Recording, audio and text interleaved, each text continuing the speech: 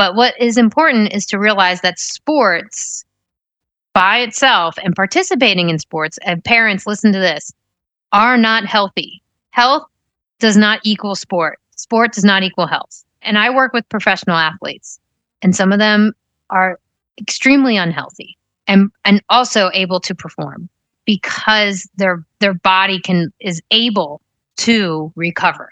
So what that means is we have to recognize that sport equals sacrificing your body for a goal.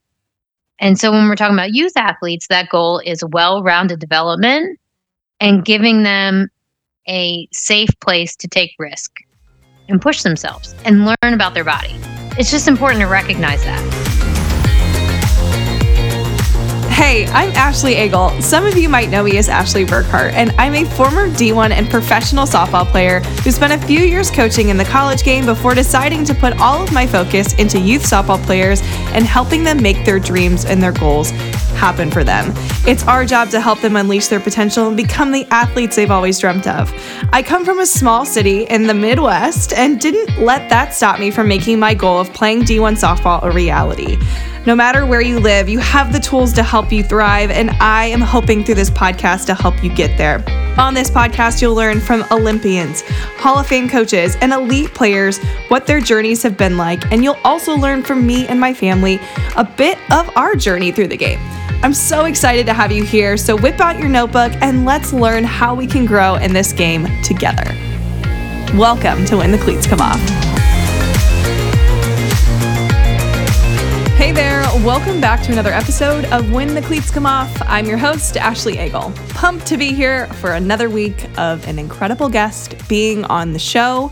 This one is a little bit different of a topic than we are used to. This week, you guys are going to meet Jennifer Schwartz. She is the owner of Impact Your Fitness, which is providing fitness-based muscle therapy with muscle activation technique. And Studio in Virginia helps improve athletes' quality of life, flexibility, and strength with activation-based fitness and physical therapy. So what does all that mean? Essentially, she dives into a lot of injury prevention and also injury management. So this is, like I said, a topic we don't spend a whole lot of time on. We've actually had a guest on the show. Her name's Delaney Spalding. She was a shortstop for Team USA in the 2020 Olympics, and she had dealt with an ACL tear a year before, actually the year that the Olympics were supposed to happen in 2020. And then she was able to come back fully recovered and go compete in the Olympics in 2021. So we've talked about a little bit of injury on the podcast with her, but this one is going to be based on muscles and tendons, what they're supposed to do for your body, and what they do as you're performing. A little bit more about Jennifer is she has her bachelor's from Marymount University in health sciences and physical therapy. She also is a resistance training specialist, and her master's was in biomechanics, and she also has a master's in science, health, and fitness management. She knows exactly what she's talking about when it comes to biomechanics and how the body does its thing.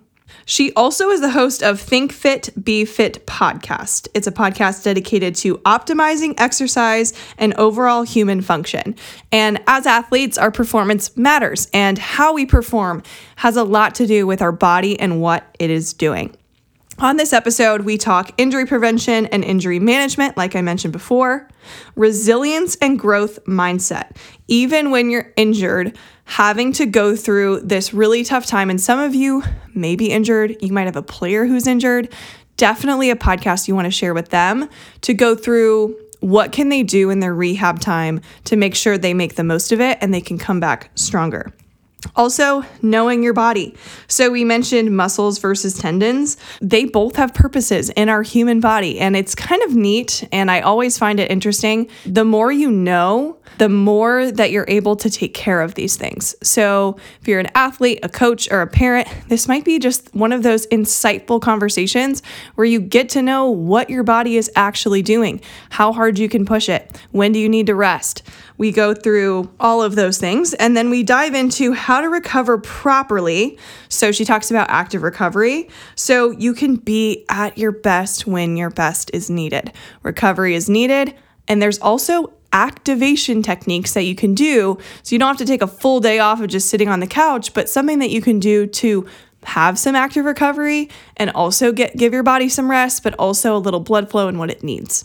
So this is a fun episode, definitely something we've never done before, but Jennifer is very smart in the game and she knows so much about sports physiology. So I'm just so excited to have her here. Let's welcome her to the show. Hey, and welcome back to another episode of When the Cleats Come Off. I have Jennifer Schwartz in the house. So excited to have you here. Hello, hello. Hello. She is also a podcaster, so very excited to have two podcasters in the room. I mean, it's like a party. Yeah. It is a party. And I think podcasting has a lot to do with just being curious. And I know you're a very curious person as well. So earlier, before people can hear your voice, I gave them the rundown on everything that you do. I'm so grateful that our podcast editor, Seth, got us together because there's so much commonalities between our work. And I think they're just going to learn so much from you. Can you start us off with just a little bit of your journey, like your sports journey and your fitness journey, so the audience can get to know you a little more? Yes. Hi. I'm excited to be here. And I like to honor people's, especially women's, their journey in sport and exercise. We're just living in such a grand era, like we just celebrated 50 years of, what do you call it? Title IX. Yep. Yeah. Like last week. And I was actually at the soccer game where the agreement was signed for equal pay. Wow. And Billie Jean King was there. And I was like, wow, like she's part of my journey for sure. Like her book was like the first one I picked up when I was an adolescent. And she, it was a really basic kind of like, this is how you take care of your body. And it wasn't tennis specific. I don't play tennis, but it just spoke so much to me. So I just want to give a shout out to like last week kind of being huge and honoring all the female athletes that of our generation and this, all the current and future ones. So I grew up playing soccer and softball, and I thrived in both team sports. And where I grew up, Aberdeen, Maryland and Havre de Grace, Maryland, have a strong baseball culture. Like Cal Ripken is from there. The Ripken Stadium is there now, and he has a strong presence. The Ripkens were part of like I played softball with a Ripken niece, and we had like it was just a part of the culture where I grew up. But soccer ended up being my college sport, and I did try to walk on and play softball, but I played soccer, passionately until probably 24 years old. I had a serious death in my family about 20 and multiple injuries starting when I was 15. I still managed to play college and a little bit of semi-professional soccer afterwards. And then at 23, 24 is when I started coaching soccer and also realizing the huge impact that American women have across the world in female athletics. I really see female athletes as a warrior for change, and how we can I really see our influence all over the world. And I didn't really understand that until I traveled and played soccer elsewhere in the world and really saw this, interconnectedness and how we impact, females everywhere. And so I think about that often. I really do, especially when I went to that game I just mentioned where the equal pay agreement was signed, was a U.S. women's national team game. And, it was really I feel it, and it's just such a beautiful interconnectedness that I feel with female athletes. But, my fitness journey started when I first got injured. Secondarily, I also realized that I was kind of boy crazy and there were a lot of men at the gym. So if you combine those two things, That's how I fell in love with exercise. And I fell in love with routine. And it was even though I was like a soccer player and a softball player, and I was in color guard and I was in band, I kind of, I honestly had a flow of routine, but not until I found like reps and sets did I really start to like get it and really fall in love with focused work. Yeah, and then that sent me on a path of meditation, yoga. I was doing acupuncture when I was like 18. I was like, do it all. Like I wanted to try everything. And I'm still in that zone. Like I think wellness and fitness should be fun. I don't think it should be a punishment. I don't think it should weigh us down. And that's kind of my mission now, is to like teach people this like uplifting state of mind about self-care, exercise, athletics. When I was coaching soccer, I had a strong focus on female athletes and strength training and injury prevention. But I was also coaching in the game. Like I had teams and I was, the head coach, Jen. I was the head coach. Mm-hmm. And doing all the things and doing all my studies of, where I am now, which is a muscle activation techniques RX practitioner and a studio owner, a clinic owner. I also developed a strength and conditioning program for soccer players that I thought was going to be just for females, but it turns out there's a whole nother group of people. And I fell in love with coaching them too. Met young male soccer players, like they have a special piece of my heart now, which I never thought was going to happen. So I've had a ton of experience. I've probably trained thousands of adolescent, teenage, and upwards of in early 20s, semi-professional type of soccer players in strength and conditioning. My clinic is mostly muscle activation techniques and neuromuscular exercise, more rehab focused, more injury prevention focused, and recovery focused. So I have lots of things I can talk about. Well, that's why you're here. Yeah. I'm excited because most of these topics that you do a lot of, we haven't really spent a whole lot of time on the podcast talking about. But I would really like you to just, what is injury prevention? Because I don't know if everybody, we know what it sounds like, but like, I think rehab and injury prevention, they obviously are simultaneous, but they're two separate things. And I feel like if we can spend some time on the injury prevention side, we'll find that our athletes don't get injured as much. So like, can you talk about the difference between rehab and injury prevention a little bit so the audience can get to know those two things?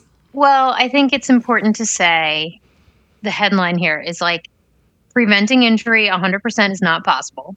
Preventing pain is not possible. These things make us human. And I say like the injuries make us human because like they can heal. They can regenerate. And that goes from everything from a bone to our brain to, muscle, tendon. Pain is also a very important part of being human. I think it's important to also understand what resilience and fragility is in terms of injury prevention, because we can feel fragile for many different reasons. And when we feel fragile, we're going to feel kind of more tightness and more pain and more exhaustion and physically heavy. So fragility, is an outcome of something that is mental, emotional, physical, maybe even chemical.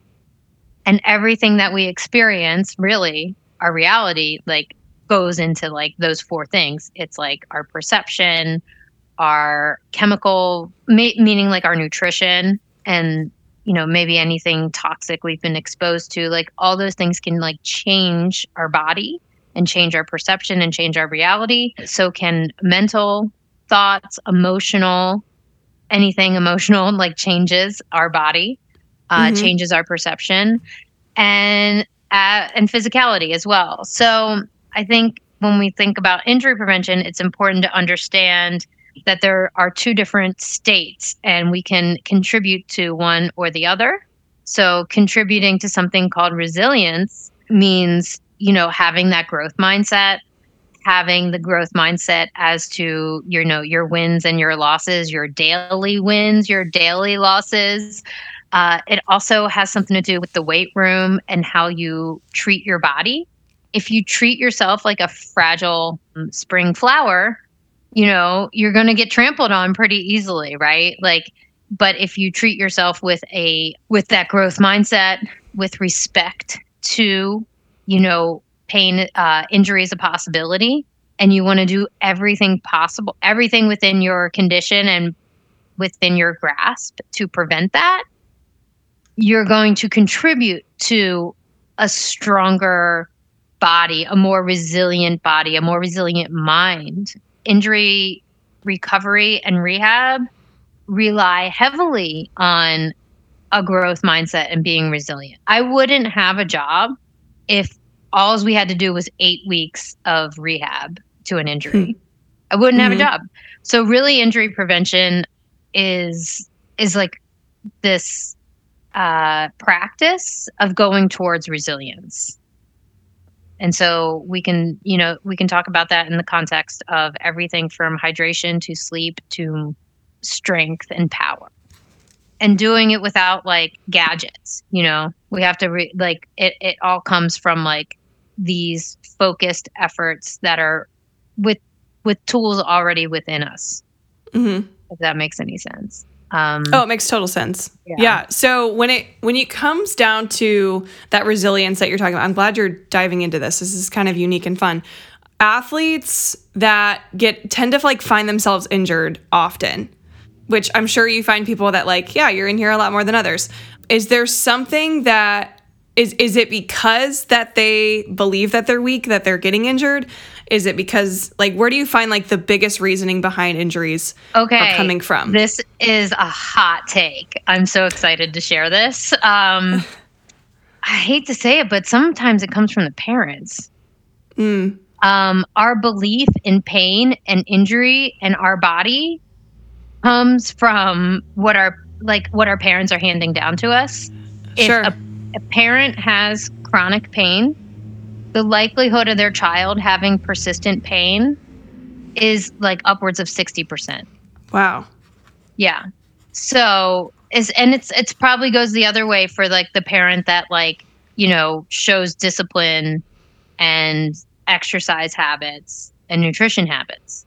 Yeah. And so it's just like I did not understand that until I was deep into into the program at the soccer club, where I was working with whole families on injury prevention, strength training, injury rehab, and the whole continuum of it. I would have parents come to as many sessions, especially at the beginning. Like if I had them for 3 sessions, like twice in 1 week, and then the next week in like an athletic training kind of environment, I would have the parents come to at least 2 of those. And, we would have also conversations offline. And I just wasn't ready for like how much reflection I saw in their attitude towards their child's attitude. So that's one. Sleep is another. Stress and sleep have a huge impact on your body. Anything below like 7 hours of sleep can increase your injury likelihood. I want to say like 40%. Jeez. It's really important. So that 7, and teenagers, it's like, 8-9 hours of sleep. 7 hours uninterrupted sleep is, it has to be like a priority for. Is that, when you said teenagers, is that because they're growing more in that stage? So they need to be sleeping more? Yeah. Like I have a puppy who's 8 months old, and they're supposed to be sleeping like 18 hours a day. Jeez. Yeah. So, teenagers, especially because it's their brain that's developing at this time. Most humans are kind of let's say this, tendons are fully formed by the age of 17. The brain is not fully grown. I think like what is it, like 25 to Yeah, 27 I years think I of remember age? Yeah. hearing 25. Yep. Yeah. And like, we all kind of remember that because it's like the car insurance quote. Like, you can't, like it changes drastically like after the age of 25. And so does like your ability to rent a car. The brain that's growing, and especially at the teenage years, it's doing something rapidly called pruning.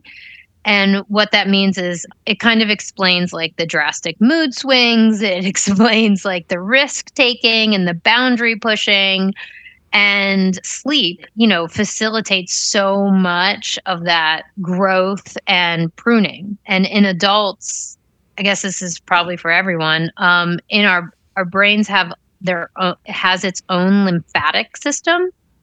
So that means all the trash is getting taken out at night. So by you and I just sitting here in front of these lights, we are creating a small amount of brain damage, and that is in a state of brainwave called high beta. And it's a very normal scenario. It happens every day. But if we don't recover from that at night and our brain waves don't like go into like a theta state, then it's not really getting cleaned out. And it's like constantly in this state of like the trash is overflowing, which is not good. It's not good for development, for muscle recovery, for muscle strength. It's not good for emotions. It's not good for our digestion. Like, it's not good. Yeah. I know you're blowing many people's minds, including mine, with some of these things, but can we go back to like the parents and how influential they are? And I think that's an incredible study, because I think I even just saw something. It may have been on TikTok, I'm not going to lie, but it had something to do with the fact that, if your kid, like, let's say falls and bumps their knee, and you go over to them and you're like, oh my gosh, like, are you okay? Yep. They immediately start crying because there's something wrong. Instead of if they bump their knee, and of course, like, there's a big difference between like they have a huge gash in their knee and then like just like got a little bruise. But like that resilience factor of just being like, you're right. And they're just like, I think so. Like, they can kind of navigate that, but they do what their parents, are showing them, and parents and coaches alike, like how we treat our kids when they go through some sort of, tough moment is really important. And I think it goes along with what you were mentioning earlier too. Yeah, it does go a long way. It's like it's got to be like, helicoptering an injury is like not great. Like, how's it feeling? It's like the car ride home, right, from the game. What did you do wrong? Like, we know that statement like totally messes with the player. Yeah. Go over what you did wrong. And that it's the same kind of thing for injuries. It's like, okay, so how did your ankle feel? Oh, I didn't feel it until now. And like, and so like, and so on the counter end of that, so the neuromuscular technique that I do is called muscle activation techniques. And any players that have access to someone that does muscle activation techniques, please take advantage of it. It is incredibly powerful work for our body work for athletes, people that move, people that exercise in general. So there's not many of us. So if there's someone nearby, go say hi to them and talk to them about your tightness, and they'll be able to help you, and you won't have to like suffer, basically. So with that said, I would have a player come to my table, the athletic training table, and they would be, kind of limping, and without swelling, without a contusion, without any bruising. They would just have this pain in like the top of their foot. And so that is an experience, right? And they're feeling it, and their body is creating a protective mechanism, and they're limping. So I do my work. Let's say it takes 15 minutes for me to activate underactive muscles and reestablish a neuromuscular connection. And they get off the table, and they can run with no pain. Mm-hmm. So as easily as I can influence that, you can also influence it the other way and create more compensation and more limp from like babying it. Okay. And sometimes that gets that player some attention, and they're like, oh, this is a resource. Like, I am now getting attention. So there's like that way of creating a horrible cycle of trying to get attention through an injury. Like we all know, male soccer players are famous for manipulating the referees. They're like, oh, I'm not gonna lie. I watched the Bundesliga, and yes, yes, I can see that. Mm-hmm. Yeah, and it's like, how do you know when they're really injured? Is the hard part. And men turn it on. And so you can also talk about this in hockey. There's one guy that's like they purposefully piss everyone off. I don't know if it's like happening these days, but certainly like another generation of ice hockey, there was a player that was like bruising everybody up and looking for trouble, and that would create chaos. Mm-hmm. So I think there's like a similar way to manipulate, in all sports, basically. It's like, there's like an emotional aspect to it that like nobody talks about. And like, when I was a softball player, I was leadoff batter, right? If I can skew something just enough to get on base and get that reward, I'm competitive. Mm-hmm. I'm going to try it. I'm going to push that boundary. So I think we could have that conversation in the injury context too, and also, congratulate some players for being really creative, but also, use it as a teaching moment. But like back to like what the parents, their belief in pain does impact their child's belief in pain. There's a whole new arm of science called pain neuroscience, and pain neuroscience has to be one of the most underrated medical interventions out there, because you can basically do pain education for people and decrease their pain without touching them, without giving them a pill. And this has been proven in so many different scenarios. There has been a study and a follow-up study on middle schoolers receiving pain science lectures. So not even like real education. They're just getting lectures, right? They're not like having to do homework or like experiment or like really take in what they're getting taught. So just lectures, 30 minutes of lectures. And this is like 5th grade to 8th graders. And this was 133 middle schoolers, 5th to 8th grade, attended a 30-minute pain neuroscience lecture. The primary outcome measures of pain knowledge, which was judged by a questionnaire, and their beliefs regarding pain, like a rating scale, were measured before and immediately after the lecture. Significant improvement in knowledge was found, with their test scores improving, and like they had significant shifts in the beliefs. So they also did a follow-up on this, which I don't have in front of me, but just 30 minutes of pain neuroscience lecture to these children, it gave them much more belief in their body and a significant increase in their knowledge of pain, that meaning like it goes away. Mm-hmm. And the more that we think about pain, the more it becomes like an actual thing, even if there's no tissue damage. And that's because pain is made in the brain. And that's a very important thing that like we should understand as people that have brains and bodies. Pain is made in the brain. Pain is not made at the tissue site. So if I hit myself on my wrist right now, there's no pain being made here. It's being made here and sent here. So that means there is a whole entire body of science dedicated to showing us how pain gets increased and how it lives on in our body through our thoughts and our emotions. So this is not like woo-woo anymore. Because if I would have said this 20 years ago, somebody had been like, where's your crystals? Where's your cat and your witch hat? You know what I mean? Like, and it's not like that. This is like legit laboratory work, follow-up work. I could go on and on. I'm very passionate about pain science because I just the enormous cost of opioid use and like our self-esteem and our mental health are, just too much. It's just too much. And just education can really change that.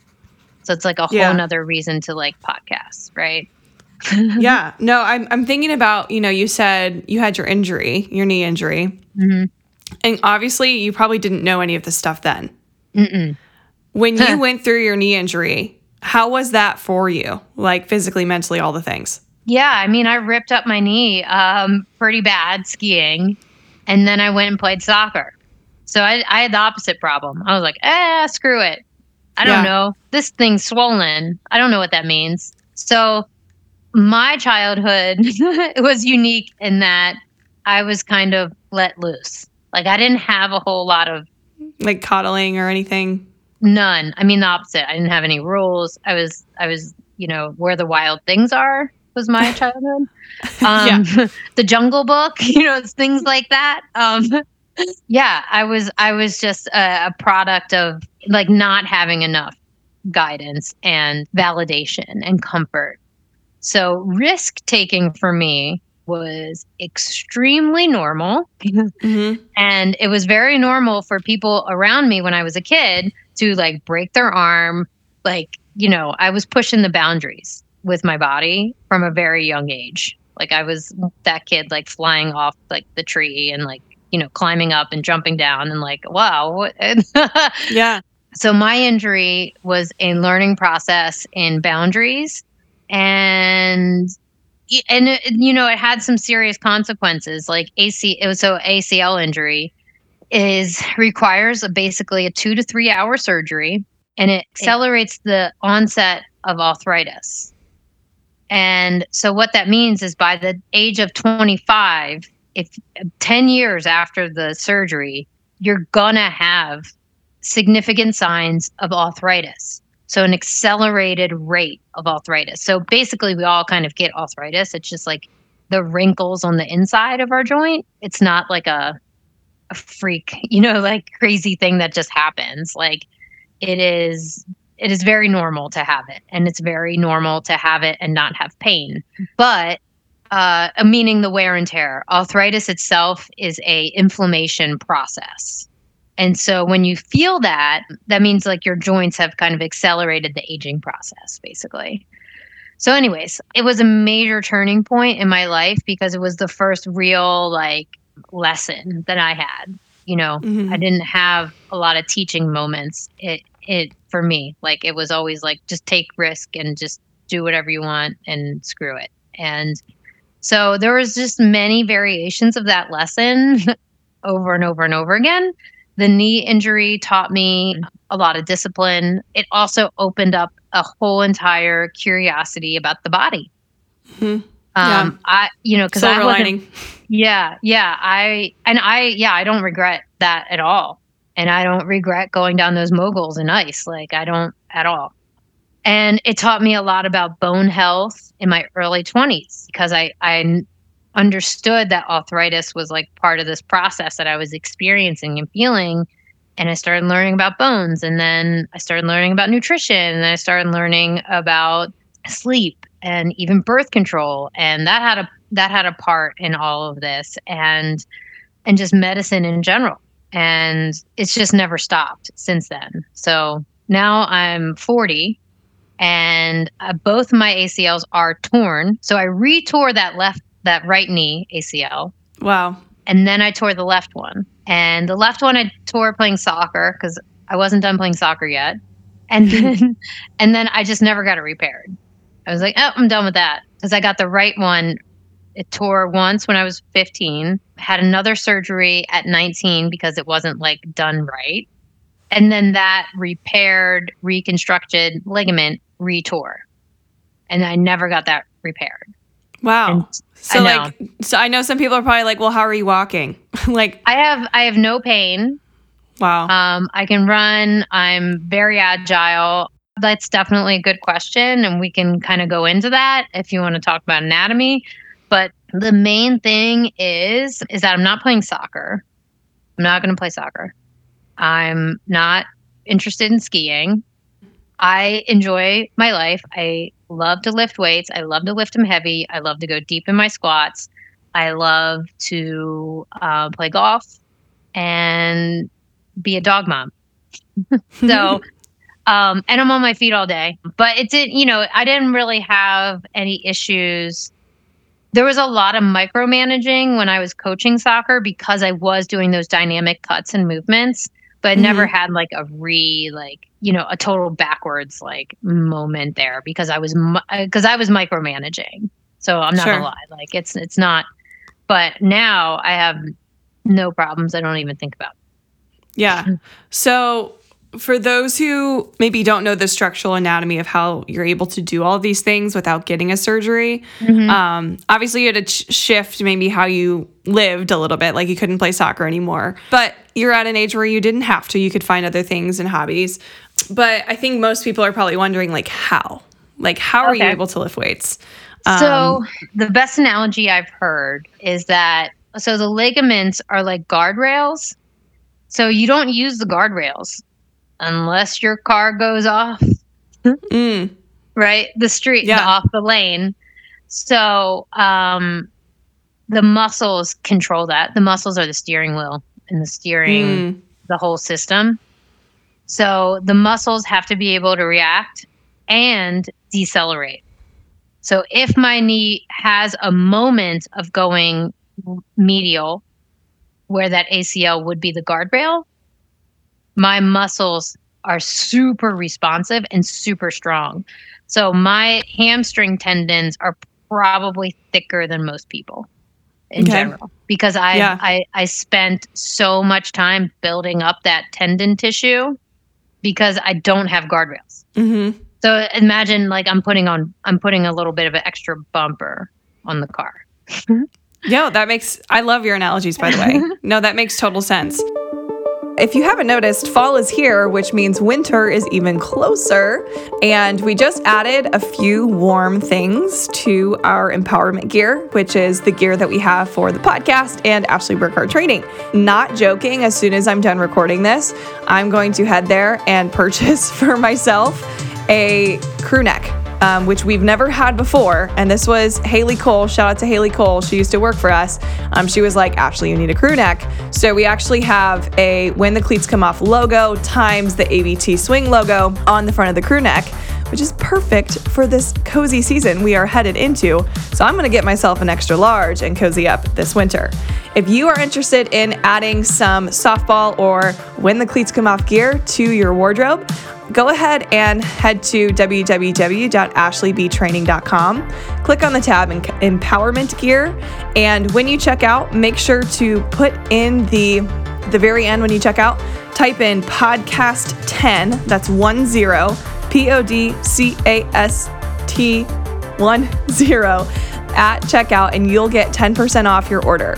And if you want to go back in later and get more, you can still use that code. I just want to thank you so much for being incredible listeners of the show. And I'm excited to give you this gear so you can, rock something that you enjoy. All right, let's head back to this episode with Jennifer. When it comes down to, I'm deciding whether I want to go to recovery or injury prevention and hammer it real quick. They're we can call them the same. Yeah. I think recovery is more important because you don't have injury prevention without good recovery. Right. Like with good recovery, you're less likely to get injured. So let's kind of dive into that aspect. And obviously, because of your injury, you've dove into so many other ways that if you could go back, you'd probably spend more time on if you were younger. So I know you mentioned yoga, meditation, sleep, hydration. These are all important aspects, but what are they specifically? Especially because I know people think of yoga and they're like, oh, well, that's like frou-frou. But in reality, it's just stretching, along with, taking time to add a little bit of that meditation and just self-awareness. But I know you're huge on that one. So maybe let's just start with yoga and the importance of it. I think yoga is an interesting way to get recovery in. I'll put it that way. It's not for everybody, but paying attention to your body is for every athlete. And so yoga is like this really interesting way to do that. You know what I mean? Like, it is, it's a proven system to pay attention to your body and listen to your movement and work on your breath. And also it has this built-in reflection piece and gratitude piece. Like, I mean, for a moment, like, how lucky are we, you and I, to express ourselves physically, have a bank account, have property, and be fully ourselves on the internet with, like, Instagram is like a PR factory. You know what I mean? Like, how lucky are we to have all those things? And so when we talk about the female athlete, how lucky are you to have peers that understand you, that have a similar goal as you, that have your back? I mean, you are all so lucky to have a community like that, and teammates and friends and people who are going to forgive you when you screw up. You know, like, amazing. Like, you're not going to get your hand chopped off, right? Like, wow. And yoga has this, like, built-in way of, like, teaching us this, and humility and gratitude and reflection. And so when it comes to the body, like, honoring your body is a beautiful thing. And I just, like, if that's the way you're going to do it, like, that's it for me in yoga. Balancing on one leg, great practice. Tree poses, all that thing. Great. So is being able to do a shavasana, which is like move from a plank to, you know, jump forward on your feet. It's a very athletic move, right? So practicing that and that kind of stuff, pushing your wrist motion to its limit in a different way is a very good thing, you know? So all these things are, like, good, but I think it all comes down to, like, getting to know your body and honoring it and reflecting on where you are as a player and your goals and, like, your losses and your rebounds. It's like the ultimate self-care. And I find too that yoga tends to help me mix the mind and the body together in regards to pushing yourselves further than you would even feel it. Like, if you're holding a warrior pose for like 2 minutes, which at the beginning I could definitely not do, but I feel like I can push myself further now because I'm like, I think I can stay here longer. Like, you find this sense of, like, resilience while in those poses too, that, like, you realize you're tougher than you think you are. And I find that's another aspect of yoga, and kind of like a different type of yoga. Like, there's, you know, more of the recovery type of yoga. There's, like, you're going to build up a sweat type of yoga, holding poses. Like, there's so much different elements of it, but yeah, exactly. Ironically, one of my good friends who lives out in California, I had her on the podcast kind of a long time ago, but her name's Kelia Snare. She, like, specializes in yoga for catchers, which I think is, like, so unique because, you know, like, catchers are in a squat all day long. Like, their bodies are pushed a lot harder than most people on the field. For those of you who are like, where's that episode? I'll tag it in the show notes. But I think there's so much unlocking of yourself that you can find in yoga. Exactly. And so that brings up an interesting point. Okay, so recovery, because we're talking about, like, catchers. So if they play the whole game, in the pros, you definitely don't see catchers moving in and out of the lineup, right? Like, and you have kids playing 3 games a day behind the plate. Yeah. So I have a client that's a catcher. So that brings to mind this important, like, understanding of recovery and taking responsibility for, you know, how to take responsibility for recovery and how much you basically stress the body. One, you know, we're not fragile things. Like, humans are very tough. Like, we, you know, obviously we've lasted a long time, and, you know, we all go through a lot, and we bounce back and we wake up the next day and it's a new day. And so, but what is important is to realize that sports by itself and participating in sports, and parents, listen to this, are not healthy. Health does not equal sport. Sport does not equal health. And so I work with professional athletes, and some of them are extremely unhealthy and also able to perform. because their body is able to recover. They have like some genetic disposition to being able to, when we talk about football player, essentially the same amount of force of getting hit by a truck happens to them every Sunday. Mm-hmm. And they wake up the next day. Some of us would not be able to get out of bed, right? Totally. And so there is a genetic component there, but sports and health are not synonymous. So what that means is we have to recognize that sport equals sacrificing your body for a goal. And so when we're talking about youth athletes, that goal is well-rounded development and giving them a safe place to take risk and push themselves and learn about their body. It's just important to recognize that.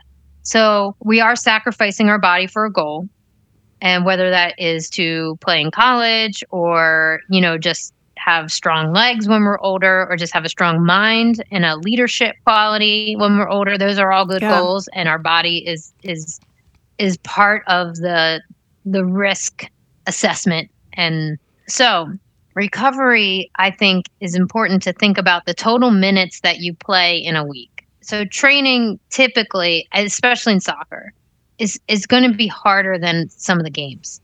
They're meant to, I think that's the point. Yeah, exactly. Of the training is to make the games easier. Yeah. So, I've heard that. And especially if we're talking about something like MMA, sometimes it only lasts like 2 rounds, right? So, but when we're talking about softball, we're talking about a lot of repetition. So that's like really important to recognize. I mean, all of you have recognized that there's a lot of repetition, right? And so when we kind of calculate how many hours of training and then how many like minutes that you played in the game, and I mean, you can like kind of tweak this for softball and make it like, an inning equals, I think minutes still works because, innings don't have like a time. Let's take minutes and every hour that you spend like doing the sport, maybe spend 5 minutes on recovery. That's outside of sleep and hydration. So meaning that could be meditation. It could be breathing, deep breathing, a diaphragmatic breathing, performance breathing. I would call it performance breathing, can increase your recovery. Like you can recover faster if you have a breathing practice, like something that simple. Like you literally don't have to do anything except breathe and count. Can people find those breathing practices like on YouTube and things like that? Yeah, I'll send you an app that you can download for free, and it'll give you like a whole routine, basically. Really simple and beautiful. Yeah. I'll put that in the show notes for people who are looking for those resources. Yeah. Amazing. Thank you. Yeah. So let's say 5 minutes per hour of some kind of active recovery. So active recovery would be the breathing practice, a yoga practice. My specific practice is an isometric training routine. And the routines I give people are in 5 and 10 minute chunks. And it is specifically for like flexibility, mobility, and like recovery, muscle recovery. So could that be also called the active recovery? Yeah, active that some people recovery. refer to? Yeah. It's like you're moving, but you're also like... It's intentional. Yeah.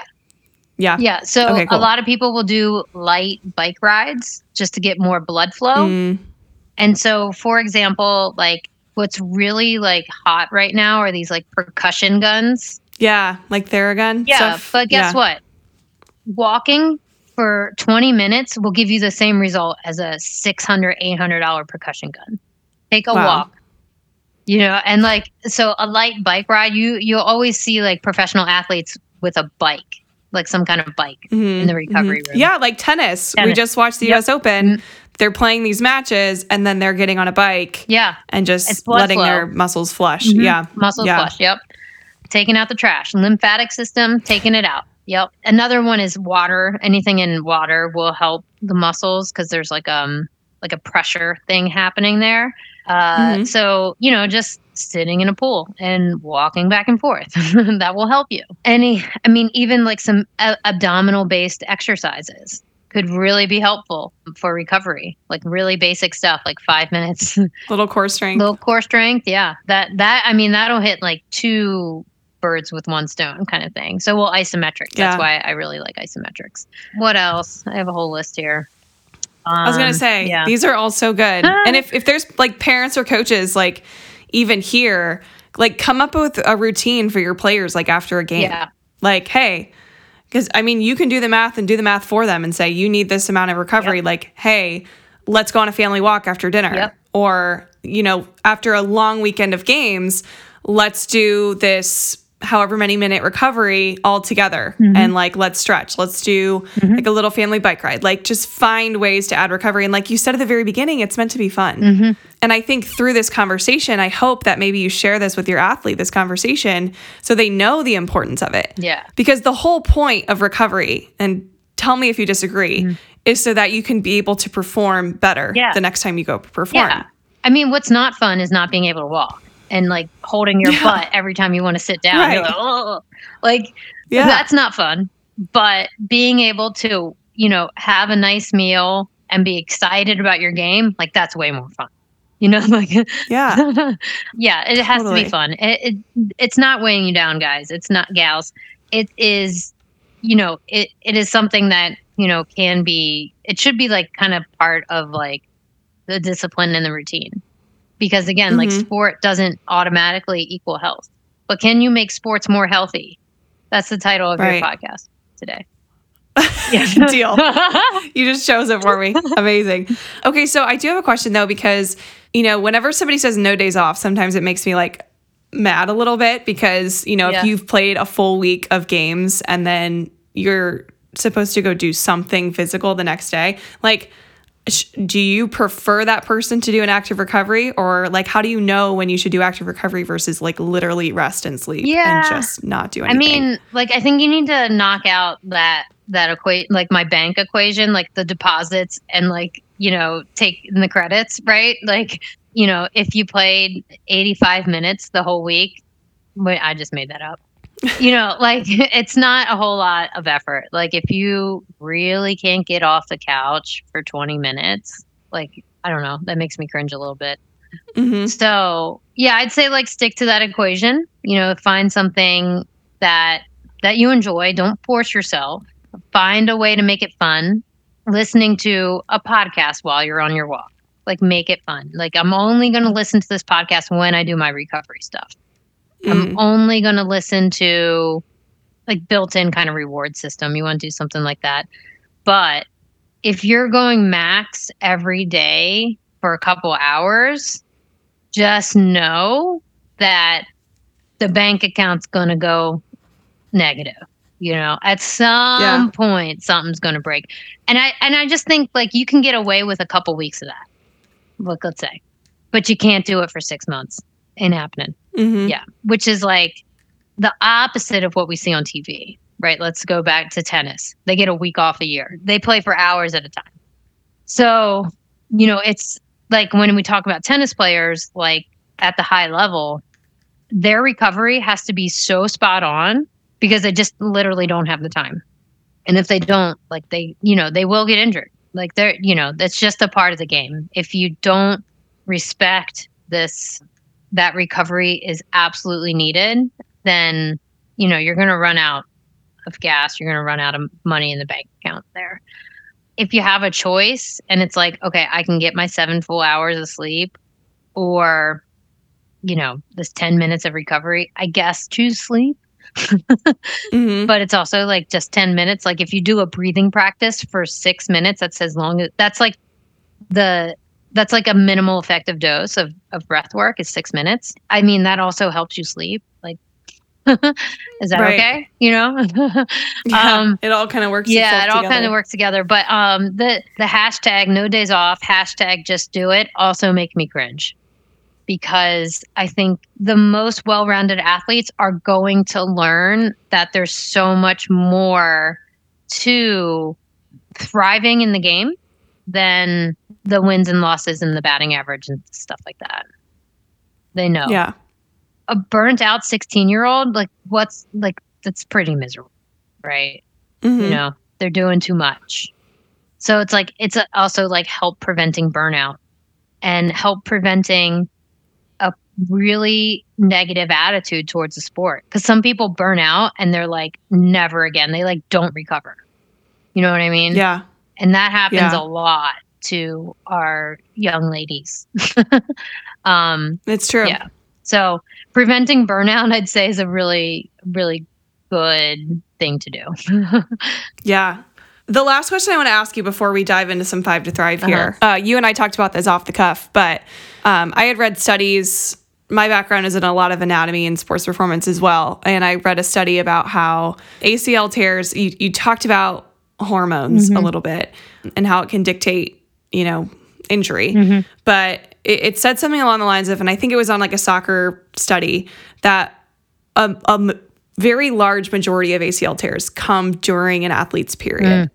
And I know most people are like, wait, we're talking about this, but I think it's a very important topic because your body's in a weaker state than it is when you're not on it. Yeah, it literally is. Yeah, it is. Can you briefly kind of talk about that and how we should be aware of this? It has to do with progesterone. And basically, when we have an influx of that, our body is tired and it needs more resources. So I think the big takeaway from studies like that should be that we should teach our young ladies that we live on a 4-week cycle, a monthly cycle, and that we have 13 periods a year, and that we need to learn those cycles, and that we can support our body, and so it has to do, it'll play out in our social behaviors. Meaning, that, how we react to people, how we react to, certain situations, we just don't have the bandwidth to do it. And that's okay. It's the message from society is that we need to be consistent all the time, like men. And I think that is dangerous because it teaches us also to not learn about these cycles in our body. So one of the cycles of menstruation, and right before that, our body is a little bit weaker and we need more sleep, and we're going to retain water.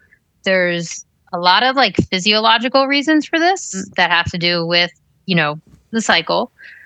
But I mean, all in all, our muscles respond to these hormones, and so does our blood flow, and so does our mental bandwidth. So, understanding the different cycles can maybe teach you that, okay, you can take a little bit of magnesium before you sleep to get that deeper sleep, which I would say just do all the time. But, it'll give you a little bit more focus on that recovery, or saying being able to talk to your coach about certain things. Hey, I'm just not I'm not able to do this today. Can I just, can I sit aside for the next 30 minutes and collect myself? I mean, if a coach says no to that, that's so hard. Yeah. I mean, yeah. And but it's also I found one of the most effective things I did in my strength and conditioning, injury prevention program, was created an open line of communication.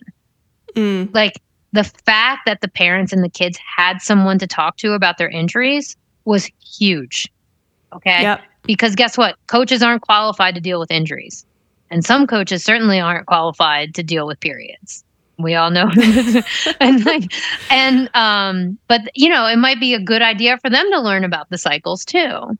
That's why we're here. Yeah. This is why I asked you the question. I think the more you know about it, the better your athlete's going to be. And that's the whole point of coaching, I hope, is so that you can help your athlete become the best version of them. And not understanding that aspect is you're setting them up for failure. Yeah. So I think it's important to know this stuff for sure. And I mean, at the most, the intervention honestly would be just different types of food at different times of the month. It's so cool that our body will respond to protein more than, and will utilize carbs in another cycle. So it's that's kind of cool too. And I know nutrition is just a hard topic. It's so hard. But I also know that there are families that are focused on that, and they would want that type of information and input. And, it's a nice way to introduce a really important piece of self-help education that is totally ignored. So I'd be an advocate for that. If any parents, there is a book out there, and it's got a very oh man, there's a couple books out there. I'm going to give you I'm going to share a couple books about female anatomy that are for, like, when I read this, I was like, oh my God, every 17-year-old needs to read this. Like, send them over to me and I will throw them in the show notes. This is going to be the episode with the most show notes. I love it. Just for a good way, like just so people can have access to some of this information. But I'm so grateful that you've been on. This has been so enlightening. Yeah. Well, I'd be happy to do it again. I love female athletes. And I love helping, and I love I love that I have so much experience to be able to help people, and there's not enough of me. That's why we do what we do. For sure. I can definitely sense it in you for sure. How can people follow you? Like, that are just so intrigued and entrapped by you? Where do you hang out the most? Instagram is my spot. Jennifer_Simone_Schwartz. And that's where I share so much of my personal, like, and entrepreneurial journey. Like, we haven't even talked about, like, all the entrepreneurial things that I love, and, you know, being able to be a female boss and, you know, and have leadership in that is such a awesome part of my life, and I'm so grateful for it. So I'm doing, and there's a lot of workout videos there too, but it's not for like instruction. It's just like, I enjoy working out, so I share a lot of it. So I have that. And then the podcast is at thinkfitbefitpodcast.com. We have 3 shows on all aspects of intelligent exercise. And, you know, we cover everything from an episode coming up with a professional women's soccer player to today we have an episode about life coaching. But it all goes into like these silos of self-care and making it fun and making it enjoyable. So Think Fit, Be Fit podcast is probably the best spot. If you're in the Virginia area, I have a business called impactyourfitness.net. And then my resume, my CV is at jennifersimoneschwartz.com. Perfect. All right. And all of those will be added in the show notes as well for anybody who wants to get a hold of you. But this has been so enlightening. Are you ready for some rapid fire? Yeah. Some 5 to Thrive? Okay, great. I love asking this question to every single guest that I have on the show, but who was a huge role model for you growing up? Oh, a huge role model for me growing up. Yeah, I mean, I was into some skiing. So there was a woman called Peekaboo Schwartz. We have the same last name. So I was really into her. The U.S. women's national team, I'd say between those two, it would be it. That's huge. Yeah. Yeah. Good answers. What is your favorite form of recovery? Like your favorite form? Like when you know you need it most? Oh, isometrics. Yeah. We didn't even dive into a whole lot of isometrics. We'll have you on for another episode of just isometric training. Okay. Yeah. Deal. It's happening. Yeah. Amazing. What is one functional movement that you think everybody should be doing? Diaphragm breathing. Yeah. Okay, good. Yeah. We talked about it. Yeah. We're going to have in the show notes a way to work on it. Yep. Amazing. Perfect. Question number 4. What is one advice that you would like to give younger Jen if you could go back? I would say like let people help you more. Toxic independency. Yeah. Recovering from that. Yeah. I think I have a little bit of that too, for sure. Yeah. Well, before I ask the final question, thank you again. This has been so fun. Definitely topics that we've never discussed on the podcast. So I first timer. Can't wait to have you on to talk about more, especially the isometrics. Okay. I think this is a good first step into a lot of the work that you do. Yeah. And I hope people that are either going through injury or like trying to avoid, even though you said it's not possible, everybody will. But like the perspective of like taking it and being like, it's just part of the process. Like injury is not a life sentence. It's a learning curve. I just love how you elaborated so much on that. So thank you. This has been so fun. Final question is, if anybody could take one thing from this conversation, and it can't be breathing because you just said that one, what do you think people should go back and maybe listen to, re-listen to, or relearn? Yeah, I mean, I think like the pain not being totally indicative of like a tissue injury is a big one. So the like phrase that people in my world use, pain and tissue injury are not the same. So back to that pain stuff, because it's also like don't ignore pain as well. Like it is a teacher. It is like part of the process. So numbing pain is also a bad idea, like in many forms. So I think that pain conversation. Definitely. Yeah. And when you say numbing pain, are you referring to like icing or using like NSAIDs are probably one of my pet peeves. Okay. Like I'd say. Okay. Like they just don't, like, it's not a good idea. If like your kid gets banged up like like in a sliding incident, right? The answer is not, Advil. Let that tissue heal and anything you do provide, it should be to help the healing process, not stop it. That's, yeah. Dang, that's like a whole hour conversation itself. I know. Oh man, I get really steamed up on that one. I think that's and that's the same thing like you were saying earlier, how the parents have influence on their kids. Normally, I'm even going to say it. My dad, if he's having back pain, he takes a pill like right away.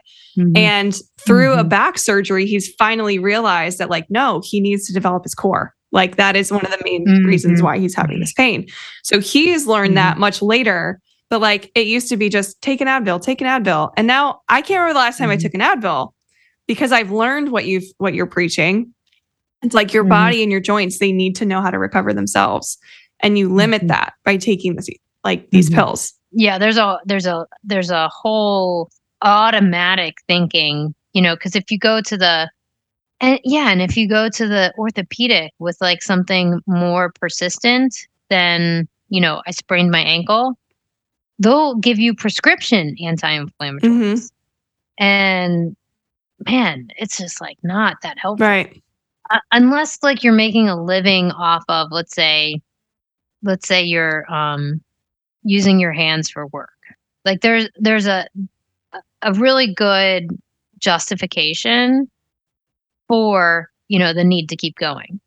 But if we have a full roster and you've got girls sitting on the bench that are ready to go, and you have this like open and honest communication about what's really happening, and that there's always going to be an opportunity if you like stay with this like team. You know what I mean? Like you're not going to lose an opportunity based on, this one exact moment. Like you just by being where you are, you've already created opportunity, and you're going to continue to do that. You know what I mean? There's like a patience factor here. So, and that's also like the parents, it's like, oh no, we have to get to the showcase. I'm like, there's like literally showcases all the time. Like, and we have videos, Yeah, like play the long game. Yeah. We have to start playing the long game. Yeah, play the long game. That's it. Yeah. Maybe we should. Well, you already decided the episode title, but no. Play the long game's good too. But that's what it is, and that's the work that you do. It's like, how can an athlete play the long game? And recovery is all of that. This entire conversation is all of that. But so grateful. Thank you so much. The rapid fire wasn't too bad. I know. I told you ahead of time. I was like, you might be nervous for these. Just answer. Just go with your gut. They were great. I was most stumped with the first one. I was like, wait, who? I know. That one kind of threw a little curveball, but super grateful to have you on. I'm excited to do it again. And I hope people really take advantage of the resources that you're giving, from the books to the breathwork stuff. This has been so much fun. Oh, absolutely agree. Thank you so much.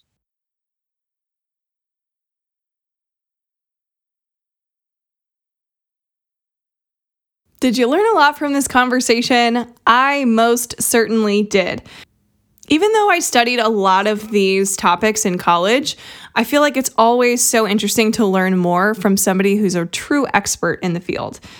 Now, we all know that recovery can include yoga, meditation, more sleep, hydration, bike rides, taking a walk. These are all interesting and such crucial things to help you become your best on the field. So for those of you who can't take an off day, like in your mind, you're like, I have to work out every day. Well, these are some active recovery techniques that'll help you with your flexibility, help you with your mindset. Let's just talk about that for meditation, especially even going on walks. Like, these are perfect ways to kind of just spend time on yourself and get to know yourself. So if you enjoyed this conversation with Jennifer, which I did and I will be listening to more than once, make sure to check out the show notes so you can follow her and her work and also get to know some of the other interesting topics that she knows a ton about, especially with the human body.